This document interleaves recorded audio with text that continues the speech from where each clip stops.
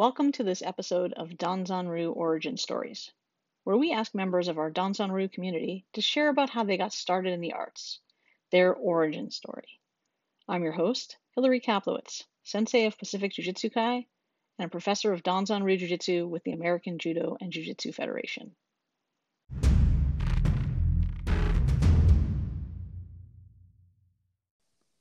We're joined by Professor Tom Hill of the American Judo and Jiu-Jitsu Federation and Sensei of Shum Dojo in Stroudsburg, Pennsylvania.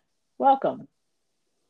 Well, thanks for having me, Hillary. I appreciate the time to do the interview. Terrific. Well, let me just go ahead and jump into the first question.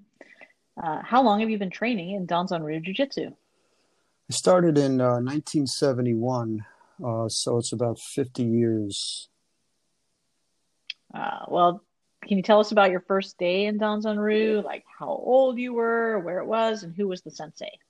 So I started in Doylestown, Pennsylvania with Doug Keel, and Doug is a professor in another branch of Danzanryu now. And he and I were working together in a department store, and he asked if I would like to learn martial arts, specifically jiu-jitsu. And I said, yeah, what do I have to do? And he said, well, we'll get together in the mornings and I'll teach you. Now, at this time, he had just left East Stroudsburg State College and he was down in Doylestown. So Doug would pick me up around 6 o'clock in the morning, and we'd go to a field near a school, and he put a tarp down, and then he taught me jiu-jitsu by throwing me. And needless to say, my falls got good very quickly. Mm-hmm. But it was an interesting experience. And we obviously, when the weather changed, we couldn't do it outside, so we had to find another dojo. But so that was back in, I was 19, I think. And one of the reasons I wanted to do it was for self-defense. That was my main reason. Being outside of Philadelphia like that, it was always good to be able to take care of yourself. Yeah, so actually my next question would be, what made you want to start training in the martial arts? So it was definitely from a self-defense point of view. Was there any other aspects of it? So self-defense, I've had this conversation with other professors as to why people start martial arts or start doing Danzanryu. Usually self-defense is the number one, but then something more happens. It like becomes like gravity to what's going around in the world, and it gives you something to as a basis. And that's what happened to me. I found that I needed some direction and needed something to hold on to, and martial arts and jiu-jitsu seemed like appropriate at the right time. I won't say it's a religion, but it's something that you can use to weigh what's going on in the world by falling back on it. Yeah, absolutely. I think for many of us, it's a really strong anchor in our lives. Yeah. You did tell us already about kind of how you started and what that experience was like, but what about a different early memory of your jiu-jitsu training? I mean, besides being thrown on the ground? Yes. An early training, early memory from training. I think it was the way I was amazed the way the system was set up, and I'll talk about that a little bit later in one of your questions. But the way that you would do the Uwara, the Nagi, and the Shime, and then start building upon that. I was kind of amazed how that was put together. I thought it was very appropriate as a learning tool. And Professor Brown, who also had a great influence on me, had a good way of putting it, is that learning the first couple boards is like learning words to put in sentences, and then as you start to develop further on, you start putting the sentences together, and then you start being able to put a paragraph together. And I thought that was kind of a great way to put it. I love that analogy. I was just curious, in the beginning, it sounds like you and your sensei trained together. At what point did you start, really working out with other folks? Well, Doug had gone, Professor Keel had gone to Germany, and I went over. I did some traveling myself on the Mideast and Greece. So we kind of separated. Then we came back together in East Stroudsburg. I was going to school at the time, and that's where I met Dr. Gessner, Dr. Bill Gessner and Barb Gessner. So I trained with them for a while, and then Doug moved away, and we kind of lost contact with one another. And so I stayed in the Stroudsburg area and settled down here, but I was also studying with Dr. Gessner, Dr. Bill Gessner, and Barb Gessner as well. And then Professor Brown was coming in from Chicago frequently. And when I say frequently, maybe 3 times a year. And then Professor Brown had summer camps starting in, I think it was 1982 or 1983. And the summer camps were like 6 days of doing jujitsu. And he would have professors from California come out. And it was very intense, a very, very intense workout. Nice. Yeah, I've heard stories of the intensity of those camps. Um, Tell me though, what's your favorite list or technique to practice? I think my favorite list is the Oku.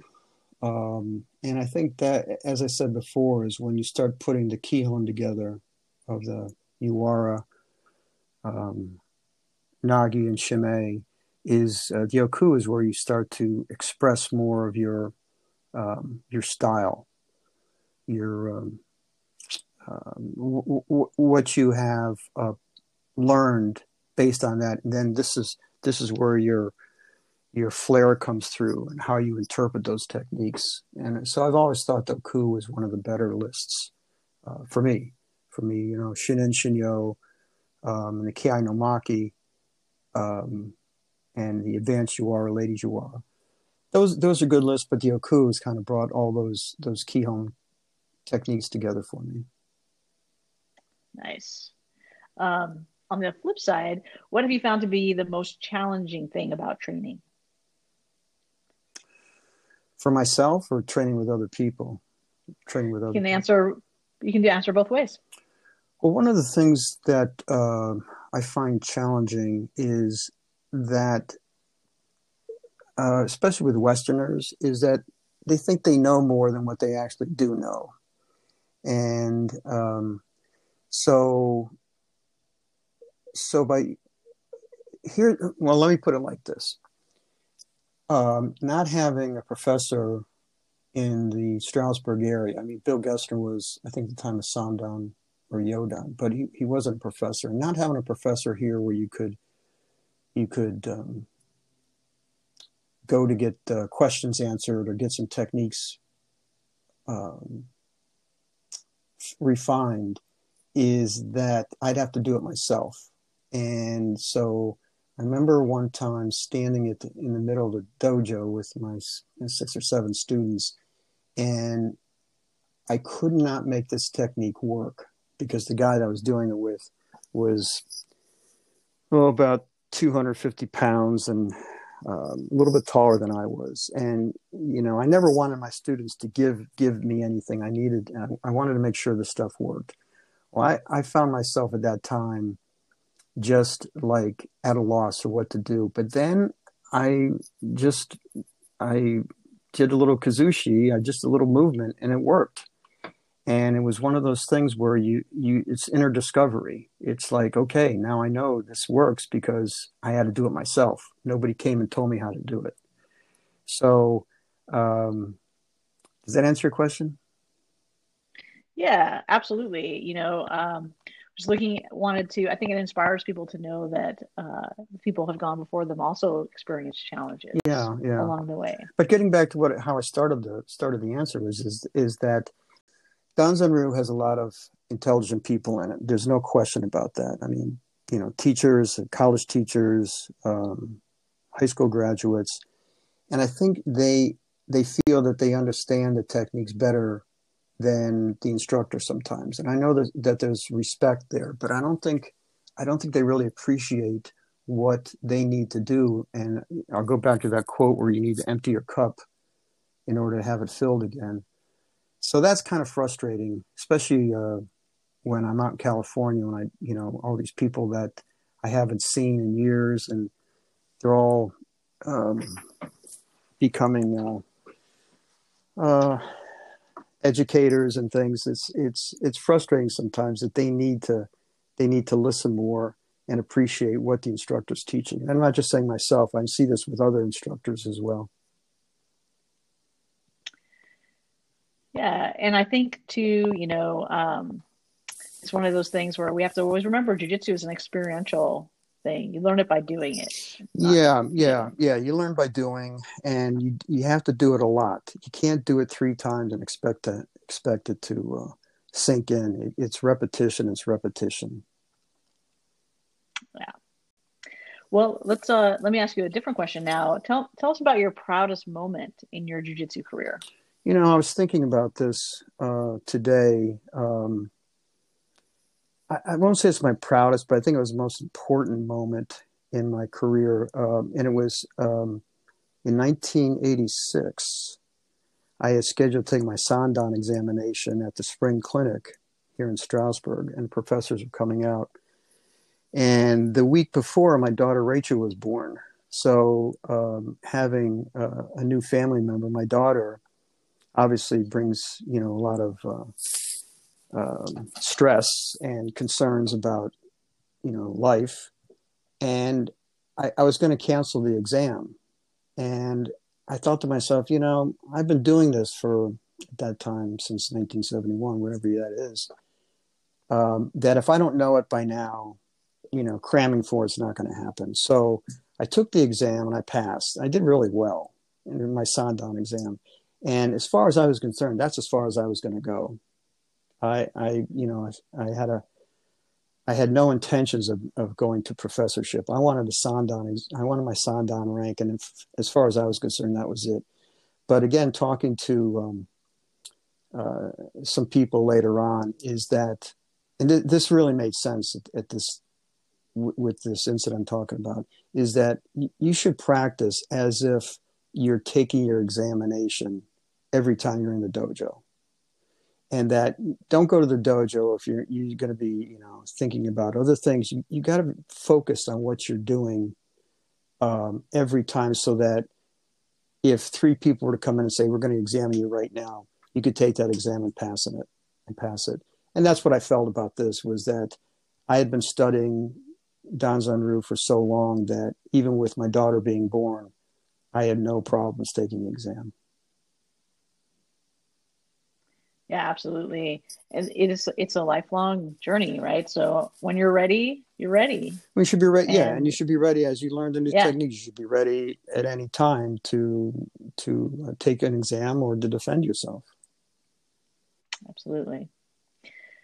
So after all these years of training, what is it about jujitsu that keeps you interested? Right now, it's the people, the friends that I've made, and the when we get together at conventions or clinics, it's and being able to talk about stories like camp or conventions that we had before. That's what's important to me now, is just the people. Yeah, absolutely. Okay, so now for this question, if you could go back in time and give yourself advice early in your jujitsu career, what would you say to yourself? Be more attentive to who's teaching the class, so that you're not wasting your time there, and take better care of your body, because it's a long path. Hmm. Absolutely. So my last question is there's anything you want to share about your origin story or your experiences doing Danzanryu Jiu-Jitsu? I know for myself, I always love hearing about some of the folks that I never got to meet, like Professor Brown. So anything that you want to share, we'd love to hear it. Well, so I'll talk about Professor Brown for a second. I mean, he was an amazing instructor. He was a good teacher. He was able to break things down. For me, he was a great instructor because he broke things down and in elements that I could understand better than some of the other instructors. I mean, we've had in Stroudsburg, Bill Gessner was fortunate to be part of the East Stroudsburg State College and then East Stroudsburg University. So he was able to bring out all the professors at that time in one, either in the spring or the fall. We'd have the clinics out here. So I got to know all the professors um, through Bill bringing him out here. And Professor Brown, when he became professor, I don't know exactly the date, he would come out on his own, and we'd have black belt clinics. And he was very down to earth. He didn't make any pretenses. You know, he said, this is how it works for me," and he would show. And I remember taking a photograph, or I took a picture of him, and looking at the photograph after it was printed of him throwing one of my students Hani Ghosh. And I just looked at the picture and I caught it. I knew exactly how to do it through that picture because he had a good way. Professor Brown had a good way of moving his body in such a fashion that that photograph um, to me was like priceless to learn that throw. Hmm. He put a lot of his energies into his summer camp, and like I said, it was 5, 6, 7 days. He'd have a black belt camp for 3 days, and then the rest of it be open. We also had a massage camp out there, and it was brutal. By Tuesday afternoon, none of us could really walk right, and knowing that we had to have 3 or 4 more days left of camp. But the other thing I want to talk about, and I've talked about this with other professors, is that I could be teamed up with them and teach a class and maybe have experienced, one-on-one relationships with them for maybe a total of 4 or 5 hours. Yet when we're teaching the class, it's as if we had rehearsed this, if we had written a script and we've rehearsed it. Like he or she could say something, and then I'll pick up on that and I'll just go in the same direction without even a break. And I've talked about this with the other professors, and I think we've come to an agreement that by going through the lists, the Kihon, the Nagi, Yawara, Shime, Ku, and Shinen, is that it transforms you, not only physically, but internally.